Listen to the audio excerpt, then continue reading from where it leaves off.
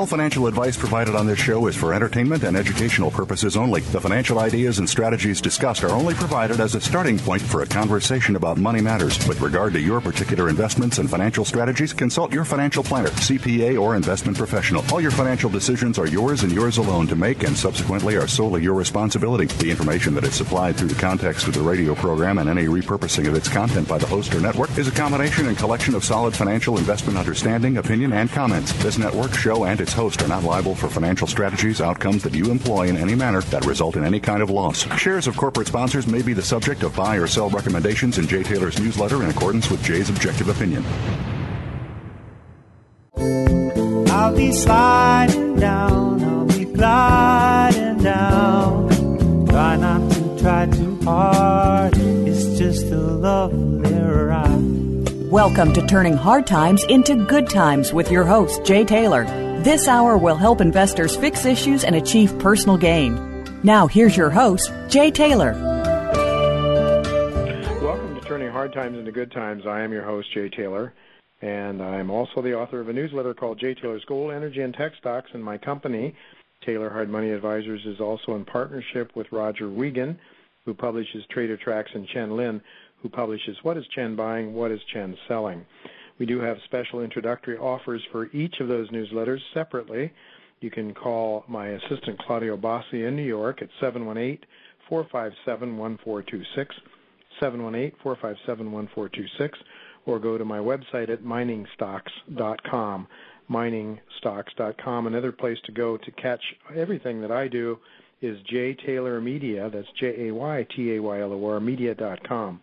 Well, thanks to each of you for listening to this show and making it the number one show on the Voice America Business Channel. And we want to thank our sponsors for making this show economically viable. For the first hour of today's show, our sponsors are American Manganese, Atochia Resources, Lucky Strike Resources, Helio Resources, Metzner Resources, Merrick's Gold, Inc., Brazil Resources, American Bonanza, Paramount Gold and Silver Corp., Millrock Resources, and Pelangio Exploration. Well, this week I'm talking to you from Switzerland, Zurich, Switzerland, to be exact, because I have a very full schedule for today. I'm going to be very brief here in this first segment, just to tell you what is coming your way today.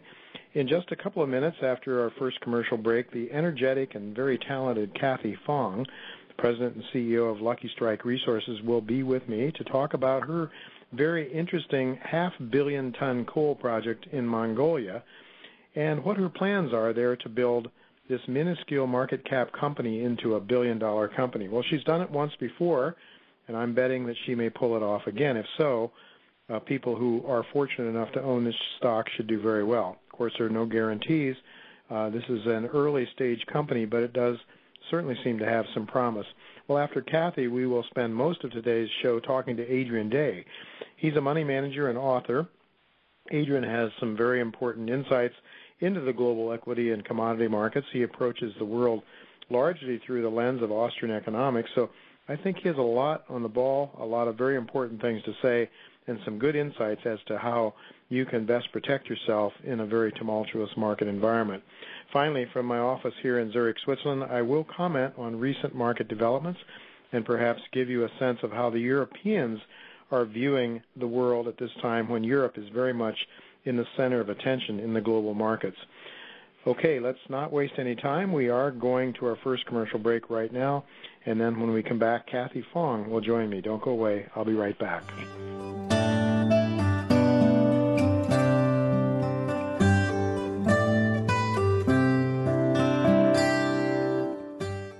American Bonanza Gold's Copperstone project, located in Arizona, is on track for a fourth quarter 2011 mine and startup process, with the goal of achieving full production by the end of the year 2011. American Bonanza is fully funded and permitted with no debit or hedge. The company has a clear strategy to create a highly profitable, mid-tier gold-producing company beginning in fourth quarter 2011. Join the current gold bull market. Be a part of a new gold producer in 2011. American Bonanza Gold Corp. Visit the website at AmericanBonanza.com for more exciting information. Don't miss this great opportunity. American Manganese Incorporated controls the largest deposit of manganese in the southwest United States. and their 43101 preliminary economic evaluation includes the potential to be the lowest cost producer of electrolytic manganese in the world. A National Instrument 43101 report of 14.9 billion pounds of indicated and 3.5 billion pounds inferred. Go to www.americanmanganeseinc.com.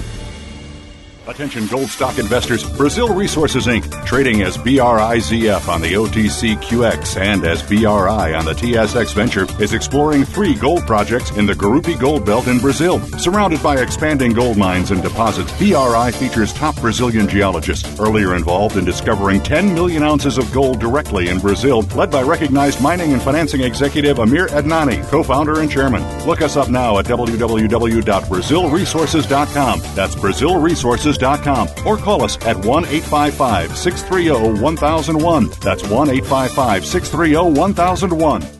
Africa is known for its world-class gold deposits. Both Namibia and Tanzania are mining-friendly countries, and Helio has been exploring for gold here for the last 6 years. Backed by an experienced board and committed institutional shareholders, Helio is drilling its SMP Gold project in Tanzania to demonstrate the potential for a multi-million-ounce resource. Helio is also in the process of outlining the resource potential at its DGP project in Namibia, which is situated next to Anglo Gold Ashanti's Nabatskjap Gold Mine. For updates, check out helioresource.com.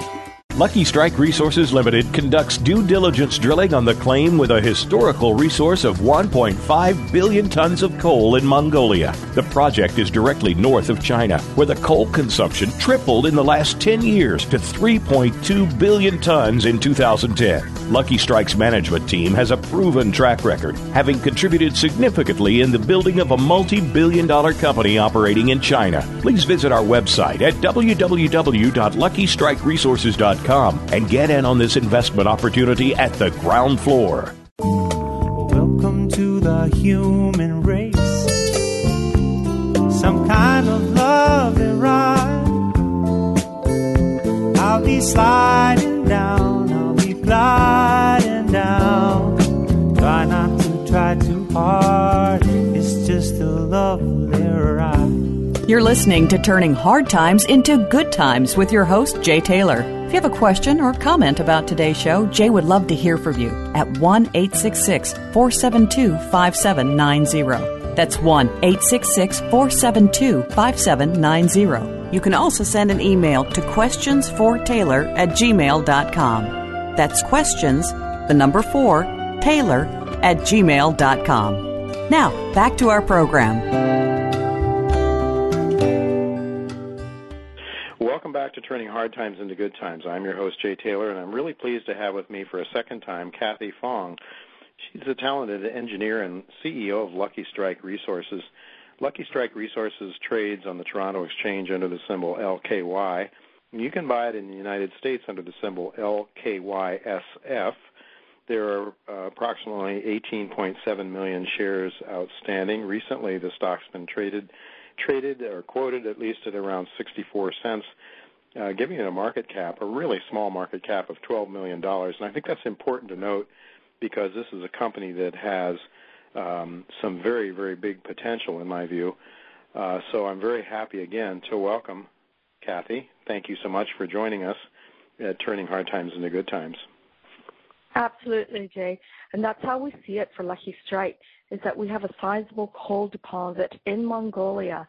And considering that we have about 500 million ton of coal and a market cap of $12 million, we feel that the investor has an opportunity to get in at the ground floor level. Well, that's true. And, you know, there are companies that have good assets. It all really boils down to management. And I might just remind our listeners that you, Kathy Fong, have been involved in the past with some big successes. The one I'm most familiar with is Silvercorp, excuse me, which I believe when you were in on the management team there, that was a company that had a market cap of around $10 million when you got started and went up as high as $3 billion, and I think it's down from that now, but nonetheless a real success story, a major project, and you as an engineer have been involved in other major world-class projects in the past as well. I think it's important for our listeners to have that understanding that, Kathy, you've been very successful in the past. So I think you can have good assets, but you need good management as well. And I think, certainly your past should provide some confidence for investors going forward. I actually went back and listened to our discussion in the first show that we had, and what I am so fascinated with is your big picture approach. Lots of engineers are really sort of focused on the small details, important details to be sure, but you seem to have an ability to take a view from 34,000 feet up as well as through the microscope and investigate. What I find is really fascinating about your story is the focus on the various business possibilities that would return or optimize shareholder value. And I want to ask you some more about that and have you talk about that to our listeners, because I think that's really what makes Lucky Strike unique. You're not just a coal exploration company. In fact, I don't think of you, now that I've learned to know something about you, don't think of you too much as a coal exploration, coal manufacturer, coal mining company so much as a company that is looking to produce other products from that coal.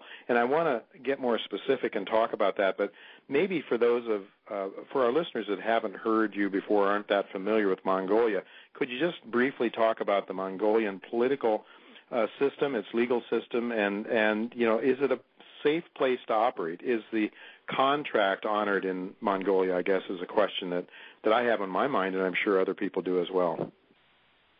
Well, Jay, I think I'm going to answer this question on the political legal first, and then we're going to go back to the big picture and the various products in terms of what we can do with this coal. In terms of political, as it stands right now, Mongolia's number one industry is mining, and this is where their tax dollars are going to come from. And in fact, we're looking at the potential of $1 billion plus tax dollars per year. The forecast from Goldman Sachs is that Mongolia is going to grow at an average of 18% GDP for the next 5 years. The forecast for 2011 is Mongolia may finish at about 20% growth in GDP.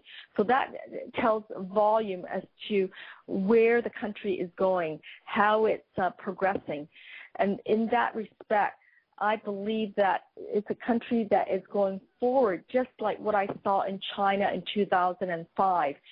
In regards to their legal system for mining law, they have taken the mining laws around the world and used the best of the various mining laws as the template for the Mongolian mining law.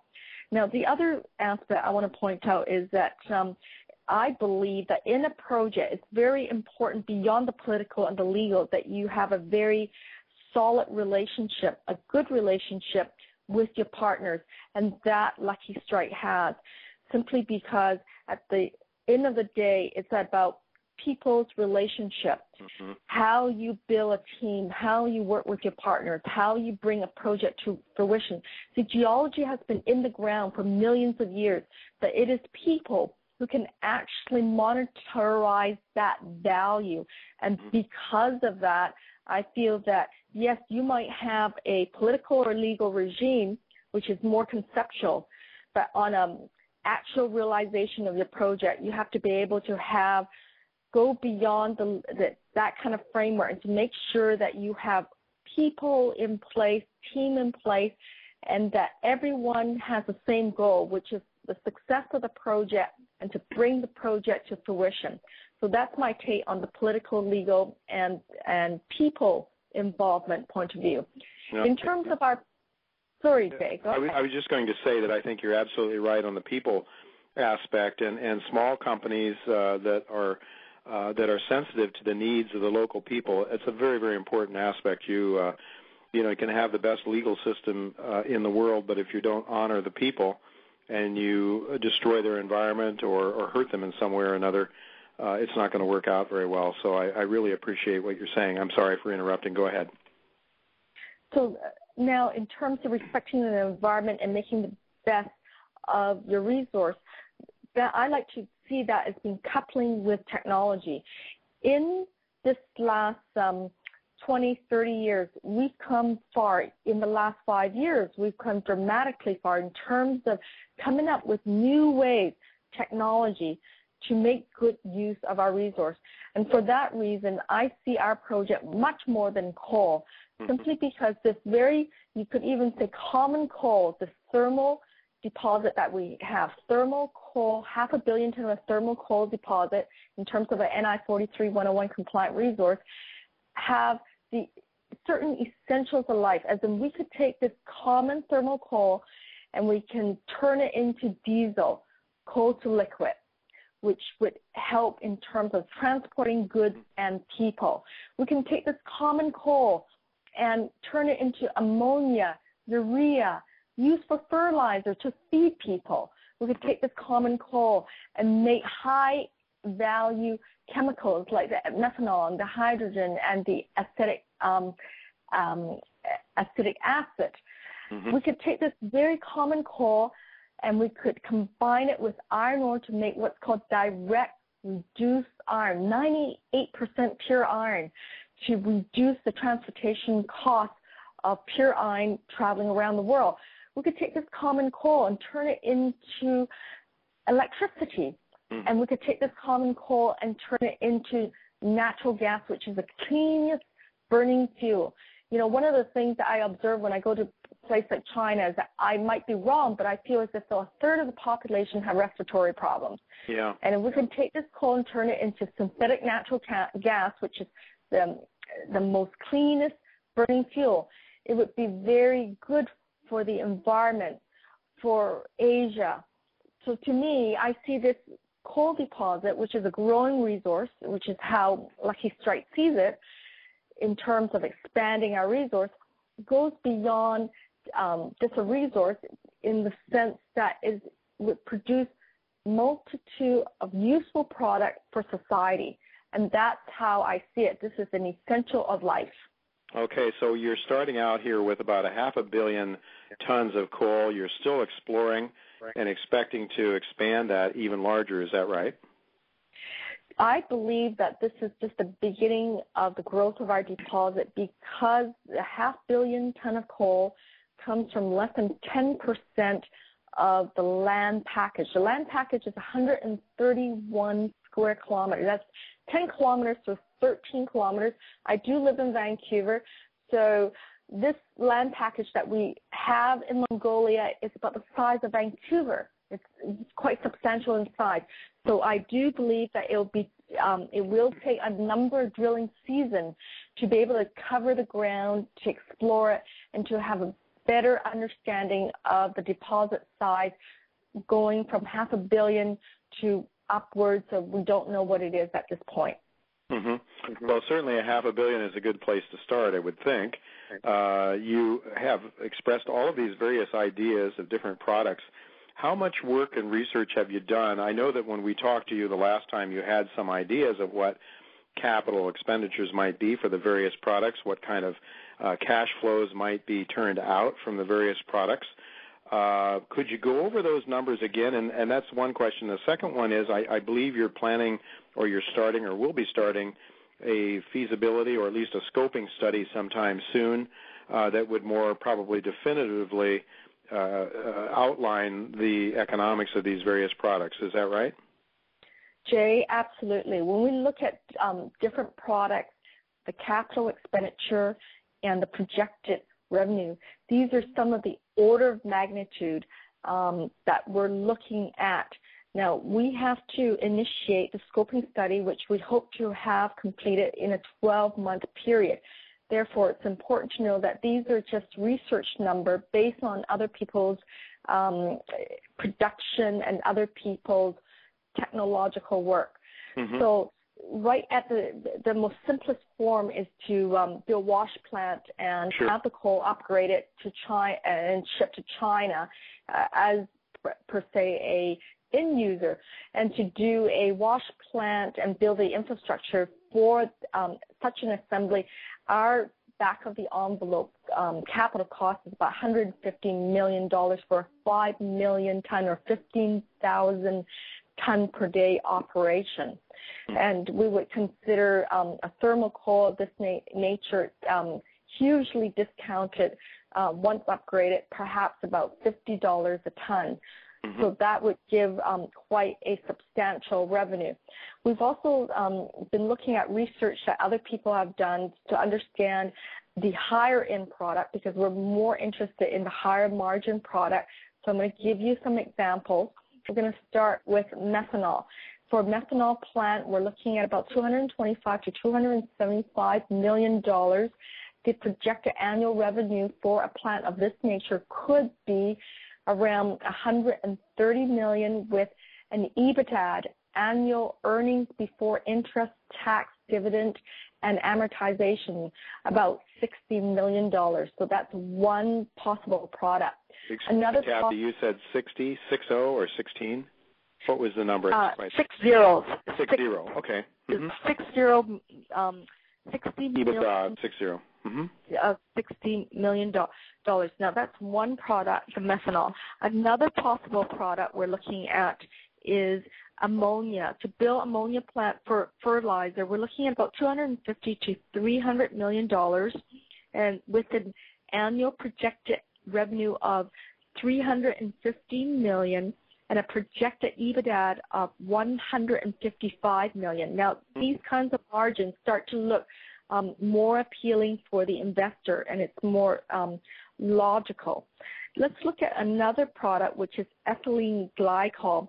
We're looking at a capital expenditure of in the order of magnitude of $670 to $720 million. The expected annual revenue would be in the range of $440 million and an annual EBITDA of $305. And now we're talking about the kind of margin that we want for the investors, because these are very multi-generation, not just multi-decade production possibility, because of the size of the deposit. Once we look at it, typically a 3 to 5 year payback. Once the capital expenditure is paid back, the rest of it would be a substantial gravy train. But one of my favorite projects is synthetic natural gas. Synthetic natural gas, which is a huge project, is a project of perhaps $2.3 billion. What that would result in is a projected annual revenue of $1.575 billion and a projected annual EBITDA of $1.15 billion.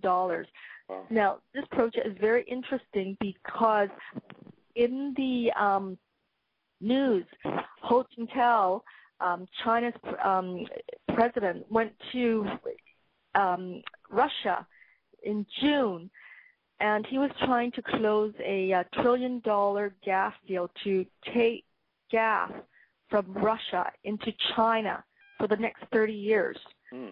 And he wasn't able to close that deal. And the word has it is that China is going to work towards looking for resource from other countries. And Mongolia, being north of China, is a logical source of gas of this nature. So we're looking at synthetic natural gas, a clean burning energy, environmentally friendly, and that it would help clean up the environment, like in China, to reduce respiratory problems.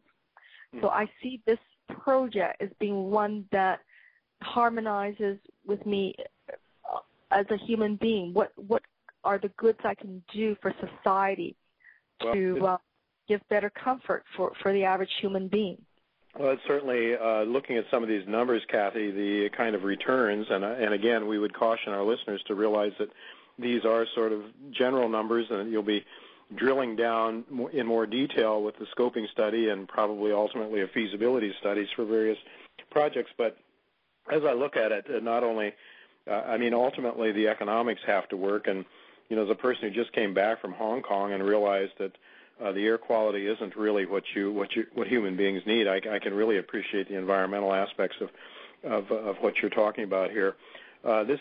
These are some really exciting stories, really exciting possibilities for your company, though. As I look at a company, though, with a market cap, a very low market cap, these are big numbers.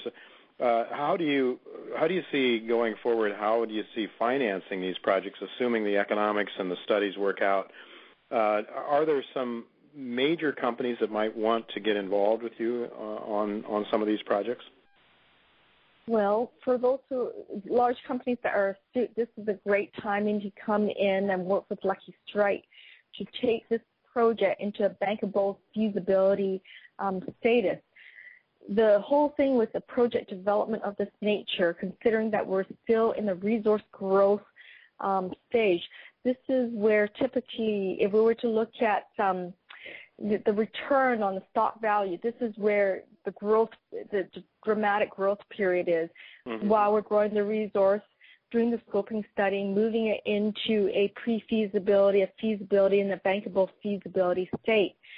By the time a project of this nature reaches the bankable feasibility state, at that juncture, a project can be brought into a banking structure that could be a bond, or it could be a bank loan, or it could couple with a substantial company that has the financials to be able to carry a world-class, sizable project of this nature into production. So there are many avenues in terms of what we can do with this coal project, but for me, the most important part is the fact that this is a very sizable thermal coal deposit in the making, and that this hard asset, regardless of technology and regardless of time, is a very useful commodity, a resource for humankind, because 1,000 years ago, mankind used coal, and it could very well be 1,000 years from now, if we have any left, that this coal would make very useful products for society. And that is what's invigorating, that the hard asset, the essence of the hard asset, has intrinsic value that will not go out of fashion over time. Yeah, definitely. And, of course, I think it's important for listeners to realize that, again, I can't emphasize it enough, that you have a market cap of only $14 million with a huge, 500 million ton coal resource and lots of possibilities here. Of course, the main frustrating part about investing in early stage companies like this is that sometimes you have to wait longer than you hope for your return. But then on the other hand, I've had it happen to me, Kathy, all too often. I've waited too long, and then the train has pulled out of the station without me. So, there's always that possibility as well. But I think this is a hugely interesting story, and one I think has great promise. When did you say you expect some scoping studies to be done? We're working on it, and the thing is that we expect a scoping study to be completed in about 12 months from now. Mm-hmm. Excellent. Well, is there anything else you'd like to tell our listeners before we conclude our discussion today? Well, the way we see Lucky Strike, it has three fundamentals. The first fundamental is that to get in early and to get in at the baseline, and that's where we are because it is $12 million in market cap. That is a publicly traded company that's blue sky in 38 states. Mm-hmm. Number two, that the people behind this company are not just experienced, but have a proven track record. Mm-hmm. Number three, the project, the essence of this thermal coal deposit is very useful for society, and it's at the beginning of its resource growth, and that we don't know how much bigger it's going to be beyond the 500 million ton of thermal coal. But if we were to look at it, 500 million ton at 5 million ton per year, that's 100 years of possible production, and that's pretty substantial. So it's because of these three fundamentals we feel that Lucky Strike is a solid company in the making. Well, definitely 100 years is certainly a long period of time. We'll no doubt be operating long after I'm gone. Perhaps not you, Kathy, because you're a lot younger than me. But anyway, it is a very, very interesting story. I want to thank you very much for sharing that with us again. And so I hope we'll be talking again sometime in the future. Certainly something I'm going to be keeping my eyes on for a possible inclusion in my newsletter, Jay Taylor's Gold, Energy, and Tech Stocks. So I want to thank you very much, Kathy, once again. Folks, don't go away. We're going to be right back after the commercial break with Adrian Day, and I'm sure Adrian's going to have some interesting things to talk about with respect to energy and coal. We'll certainly ask him and run this whole story, Kathy Fong's story, past Adrian and see what he has to say about it. So don't go away. We'll be right back with Adrian Day.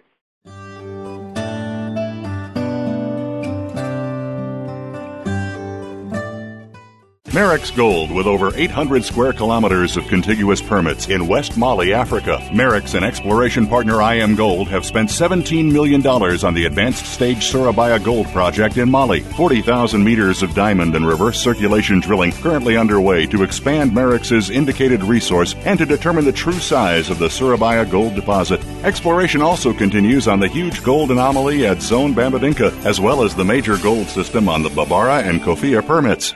American Bonanza Gold's Copperstone project, located in Arizona, is on track for a fourth quarter 2011 mine and startup process, with the goal of achieving full production by the end of the year 2011. American Bonanza is fully funded and permitted with no debit or hedge. The company has a clear strategy to create a highly profitable, mid-tier gold-producing company beginning in fourth quarter 2011. Join the current gold bull market. Be a part of a new gold producer in 2011. American Bonanza Gold Corp. Visit the website at AmericanBonanza.com for more exciting information. Don't miss this great opportunity. Attention gold stock investors, Brazil Resources Inc., trading as BRIZF on the OTCQX and as BRI on the TSX Venture, is exploring 3 gold projects in the Gurupi Gold Belt in Brazil. Surrounded by expanding gold mines and deposits, BRI features top Brazilian geologists, earlier involved in discovering 10 million ounces of gold directly in Brazil, led by recognized mining and financing executive Amir Adnani, co-founder and chairman. Look us up now at www.brazilresources.com. That's BrazilResources.com. Or call us at 1-855-630-1001. That's 1-855-630-1001. Lucky Strike Resources Limited conducts due diligence drilling on the claim with a historical resource of 1.5 billion tons of coal in Mongolia. The project is directly north of China, where the coal consumption tripled in the last 10 years to 3.2 billion tons in 2010. Lucky Strike's management team has a proven track record, having contributed significantly in the building of a multi-billion-dollar company operating in China. Please visit our website at www.luckystrikeresources.com and get in on this investment opportunity at the ground floor. Welcome to the human race. Some kind of lovely ride. I'll be sliding down, I'll be gliding down. Try not to try too hard, it's just a lovely ride. You're listening to Turning Hard Times into Good Times with your host, Jay Taylor. If you have a question or comment about today's show, Jay would love to hear from you at 1-866-472-5790. That's 1-866-472-5790. You can also send an email to questionsfortaylor@gmail.com. That's questions, the number 4, Taylor@gmail.com. Now, back to our program.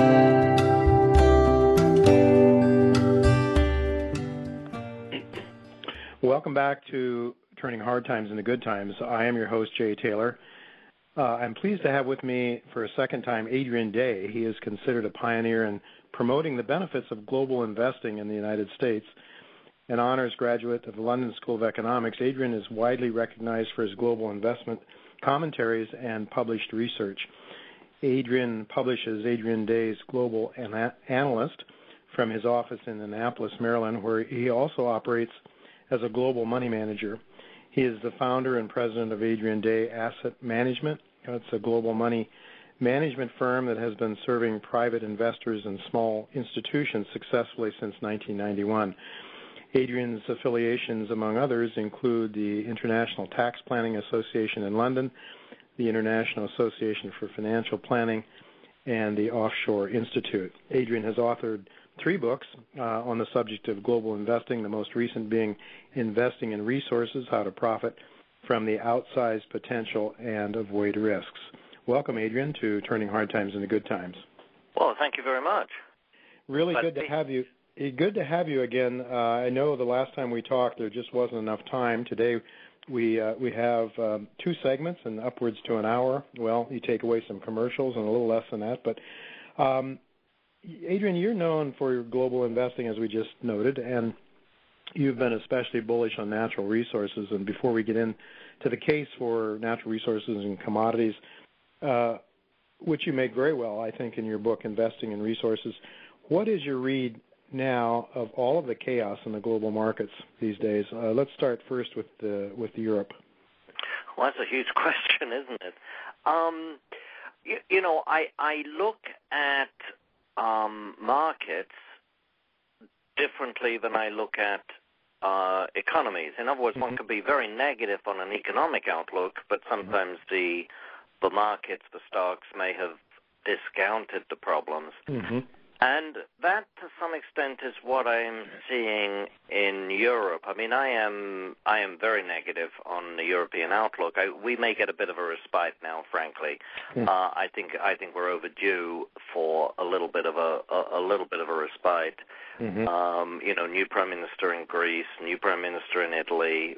Maybe things will look a little optimistic for a week or two. But fundamentally, the problems haven't even been tackled. I mean, does anybody really think that Greece's debt problem is solved and we're not going to hear about that again in another 6 months or a year? No, of course not. And so I'm very fundamentally bearish. One of the problems is, of course, that they just have altogether too much debt and too much government spending. The debt is at the government level. It's not at the household level, typically. I mean, Greece is different from Germany. But if you look at Northern Europe in particular, but even in some of the Southern European countries, the personal balance sheets, the household balance sheets are really reasonably strong, certainly stronger than they are in the United States. Right. But it's the government spending and the obligations that are really really the fundamental problem. So, no, I'm negative. And I frankly don't think that the situation is going to be solved until Greece and others leave the euro. I mean, the whole euro is an inane construction. It just doesn't work the way it is, and it cannot work the way it is. A single currency with different countries having their own fiscal policies. I mean, it just plain doesn't work. Cannot work. And it was Milton Friedman, I believe, who said that the euro will last until it has its first crisis. Yeah. So, anyway, but now that doesn't mean that I'm not buying European stocks. Perhaps we'll come to that later. But yeah, certainly. So your prognosis for the survival of the euro, at least as it stands now, is not very good. No, absolutely not. And you know what's been happening in Europe with the euro has actually made some of the peripheral countries that stayed out of the euro even more antagonistic. Countries like Finland, but countries like Britain, for example, where there was I don't know, they didn't seem to get much publicity over here, but there was a major revolt in the Tory party against their own government. On holding a referendum for Britain to actually completely leave the European community altogether. The government didn't want to hold a referendum on that, but a significant part of the Tory party revolted and voted for it. So, in some ways what's happening is making other people a little more nervous, I think. So do you see a trend, a possible trend evolving even globally that would cause countries to move back and, to seek their sovereignty again, or maybe not really wanting to, but having to do that? So Greece, potentially, I suppose, Portugal, I don't know about Ireland, but Spain and Italy, of course, are considered to be weaker participants in the euro. Could we see a total dissolution, a dissolvement of the euro, do you think? Or do you think part of it maybe a Franco-German remainder, perhaps? Yeah, I would say more the latter, to be honest. I wouldn't go too far with that. And what's interesting is that a majority of the Greek people still want to stay in the euro. They just don't like the terms. And of course, the Eastern European countries are also wanting to join the euro. Clearly, when some of these countries join the euro, there are enormous initial benefits in terms of contributions from the center outward to the periphery. So these countries see that and they see a big benefit. I would think it's almost more going to be what we'll call the center or the northern Europeans, Germany, Holland, and so on, just getting upset, particularly Germany, just finally getting fed up with supporting countries on the periphery that they regard as not working as hard as they do. Yeah. Well, I can certainly see what you're talking about, the initial benefits. My wife is Portuguese, and when Portugal joined the European Union, there was a lot of money going into that country to build highways, infrastructure, and so forth. A lot of jobs were created. For quite a while, the Portuguese people's standard of living, for a lot of people at least, started to grow. Of course, we couldn't enjoy the same. We couldn't enjoy great restaurants at the same low prices as we did earlier before they joined the union. But now the problem is, of course, is that the income isn't there really to allow them to participate, or the cost is starting to hit them hard, it seems to me. No, absolutely. You're absolutely right. I mean, you saw the same thing with Ireland when Ireland joined. Now, of course, we should make clear that in order to receive those benefits, they don't actually have to be part of the euro. Mm-hmm. But certainly up until recently, up until this crisis hit, Germany and France in particular and the other, old-time members really didn't want countries joining the European community and not joining the euro, mm-hmm. because they saw that very much as wanting the benefits without the pain. Sure. But some countries, as you know, Denmark, for example, and Britain is an obvious example of countries that are in the EC but not in the euro. But more recently, they really didn't want that. Mm-hmm. But perhaps we'll go back to the idea of countries joining the European community but not joining the euro. Yeah. Well, we'll see. It certainly has caused a ruckus in the markets, no doubt about it. What happens if the euro ceases to exist? Isn't this a bullish trend for the dollar, potentially, at least in the short run? Oh, I think in the near term this is bullish for the dollar. If the euro were to break up or split into two, fundamentally, I think that would be positive for the European countries because, mm-hmm. Because as I say, it's unworkable the way it is. If Germany did not have to spend so much money supporting countries like Greece and Italy, it would certainly be positive for the remaining hard euro. But in the meantime, yes, absolutely, this uncertainty is definitely a negative, is definitely a positive for the dollar. What's interesting to me, and I don't know if you feel the same way, but what's interesting to me is we've had 2 years of Greece in the headlines. I mean, astonishing. Yes. And we've had, and to me, the worst part of it all for the markets, from the market's point of view, has not been the reality of Greek debt, which after all is fairly insignificant. For most banks outside of Greece, mm-hmm. Greek debt is an insignificant part of mm-hmm. their assets. I mean, it sure. could all be written off 100% and it wouldn't affect, there may be a bank somewhere, but it wouldn't affect the banking system. Mm-hmm. But what's astonishing to me, but what's worse, I think, is the way it's been handled and the continuing up and down. We've got a plan for a plan, and then the plan for the plan mm-hmm. falls apart. Now we'll have a committee meeting to study the next plan, and then that falls apart. And, it's just been a bit of a farce. But what's been astonishing to me, and I don't know if you think the same thing, is that throughout all of this, the euro has really held up remarkably well. Yes. Remarkably well. I mean, let's go back to beginning of 2010, mm-hmm. and, we saw the euro at $1.42, and it went all the way down to $1.20, then it went back up to $1.45, and now it's at $1.38. I'm just astonished. Why is that? It strikes me that the reason the euro's held up so well is because, to the extent that international investors are concerned about the euro, they're also concerned about the dollar. And I would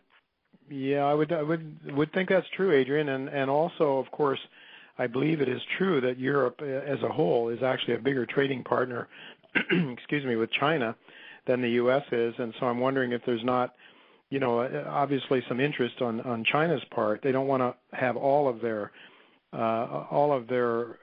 export earnings in the U.S. dollar, and they're looking to diversify to an extent. Wouldn't that also be part of the answer? I think that may well be part of the answer. Yeah. Well, go ahead.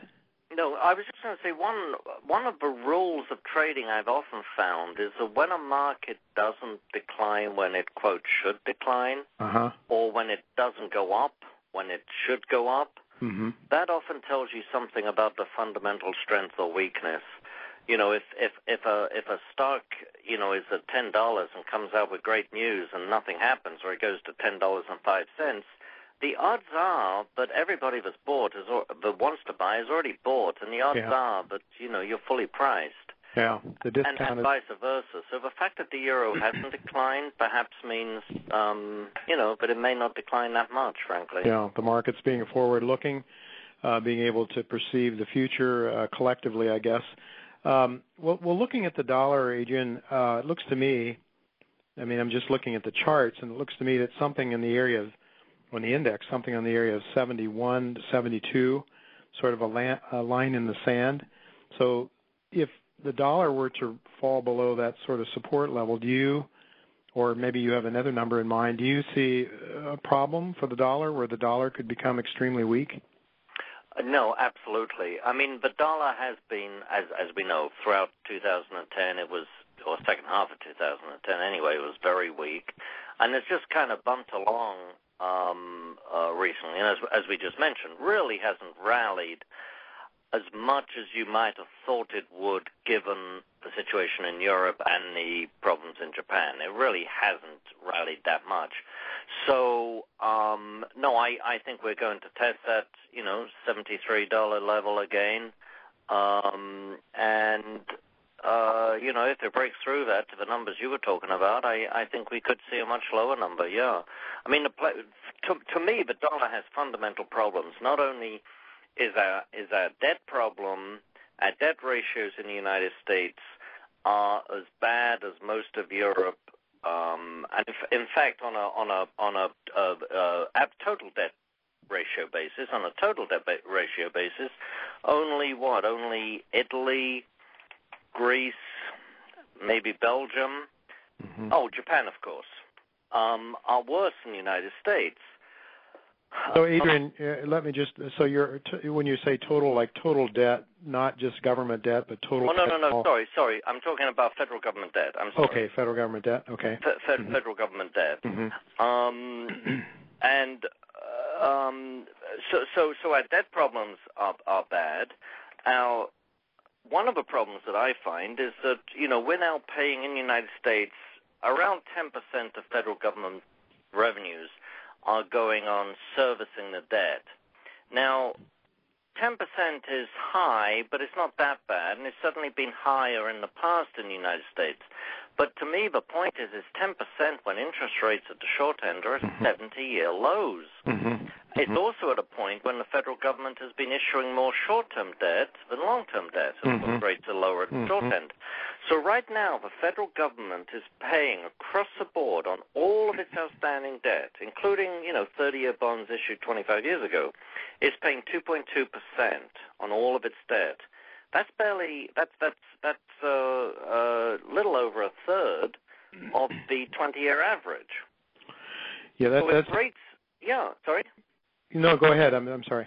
Well, I was going to say, you know, the numbers I've looked at suggest that if rates were to move back up, even towards halfway towards that 20-year average, and remember, 20 years is well after Volcker. Right? Right. So even if it moved halfway towards the 20-year average, you would have the debt servicing being 20% of government revenues. Now, 20% starts to just spiral out of control very dramatically. That's the reason I think rates have to stay low in the United States because we can't afford them to move up. Well, to what extent is that controllable, though? Well, that's a good point. The Fed, of course, can control the short end. It can pump money into the system. By pumping money into the system, you keep rates lower than they otherwise would be. But at some point, the market.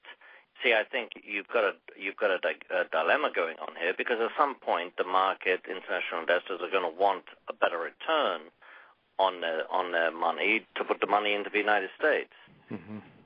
So, well, we have Operation Twist now, and the Fed goes out and buys the long end of the yield curve, right? So well, no, that's absolutely right. And I mean, what's happening, and I think you agree with this, but I mean, what's happening is we've built this whole edifice of fiat money that's backed by nothing, and it works so long as it works. But once you break the confidence, you don't get that confidence back. And I think what's happened now is somebody shouted, "Hey, the emperor has no clothes." Yeah.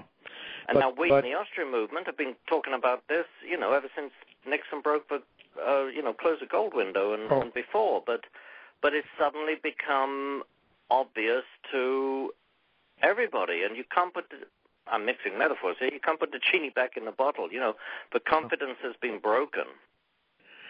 Well, the emperor may not have any clothes, but the emperor, the Anglo-American Empire emperor, has a fantastic military machine.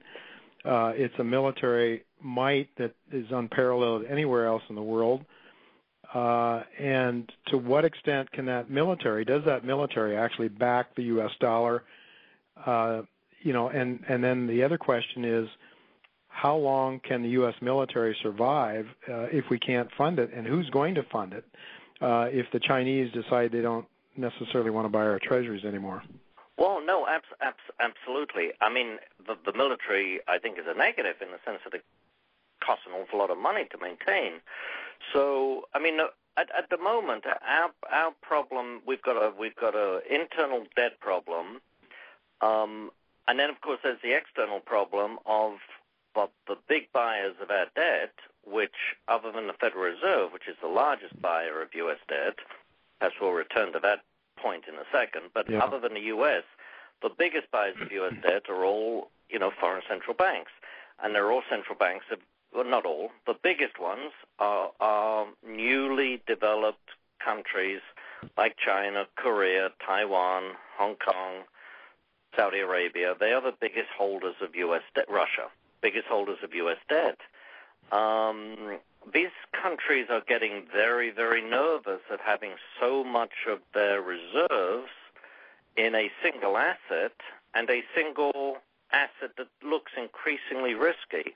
So if you look at the last 10 years, for example, the proportion of emerging market central bank reserves that are held in the dollar has gone from 73% 10 years ago to 55% today. Now, two things about that. One is to have over half your reserves in a single asset is still fairly strong concentration. Mm-hmm. But that's a very dramatic decline in the proportion of reserves held in the dollar. And my sense is that that's only going to continue to decline. Yeah.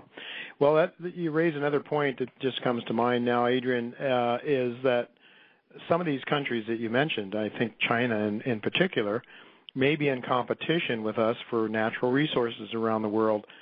And so why would they necessarily want to finance the U.S. Treasury and the U.S. military to compete geopolitically around the globe for resources? There might be a time, I would think, that the Chinese might say, well, I'm not sure that we want to keep buying treasuries, in part because you're building your military and going around and beating the hell out of countries and basically changing regimes in a way that's favorable to you and not so favorable to us. Any thoughts on that idea? Oh, excuse me. No, I agree with you completely. I think at the moment what we're seeing is several countries, including China, have been slowly reducing the proportion of their assets that they put in the dollar. But there hasn't been any wholesale selling of those assets, of dollar assets at the moment. Just been a shift, so you put less into the dollar. And now this year China has been selling, but marginally. And, even at the beginning of the year, they were still net buyers of U.S. But it's been a shift in the proportion that goes into the dollar. Mm-hmm. But as time goes on, certainly if there's some kind of conflict over Taiwan or, some kind of conflict in Africa between the Chinese and American interests, I think you could easily see a more dramatic sale of U.S. assets. Mm-hmm. Yeah. And that would hurt the dollar significantly, because at the moment it's been fairly kind of orderly. Yeah, you could see a waterfall in the dollar, which I think could raise the prospects of inflation, and that's something I'd like to talk to you about a little bit later. But, you know, especially since the Lehman Brothers failure, the global markets have been extremely volatile, and they've been typified by the risk trade off. When the risk trade is on, commodities and stock prices rise. When it's off, people sell stocks and commodities and buy U.S. Treasuries, and the dollar shows strength. So we're sort of a perverse strength in the dollar. When things get really bad and the markets melt down, the dollar gets stronger. I look at it as sort of a short covering of the dollar, essentially, because you know when you borrow money, you're shorting the currency. Essentially, you're borrowing it and then selling it in exchange for stuff. And so what I would like to know, do you have any sense when this nonsense might be over? I mean, when we might get back to fundamentals driving currencies, relative currency values, instead of this risk trade on, risk trade off. And a lot of times it seems to have, you know, not much more than spin from politicians. And, you know, what we've just seen going on, and you were hinting at it a little earlier, what we've just seen going on in Europe, you know, with, well, maybe we'll be okay for a week or two now that the confidence has been restored. I mean, when is this nonsense going to start? When is the world going to get back to fundamentals driving currency values? No, well, driving currency values, but also driving other assets like stocks and so on. No, you're absolutely right. I'll try to answer your question, but I mean, you're absolutely right. I don't know that I've ever seen a period since I've been doing this where markets have responded in such dramatic ways from day to day just based on some little bit of news. You know, we're going to hold a meeting, market goes up. Greece is going to have a referendum, market goes down. Yeah. And, you know, my question, my rhetorical question is, doesn't anybody have a fundamental view on things for the next few weeks or months? Yeah. Or is it just a matter of day to day, whatever some politician says? Yeah. It's really quite astonishing. Now, when is this going to change?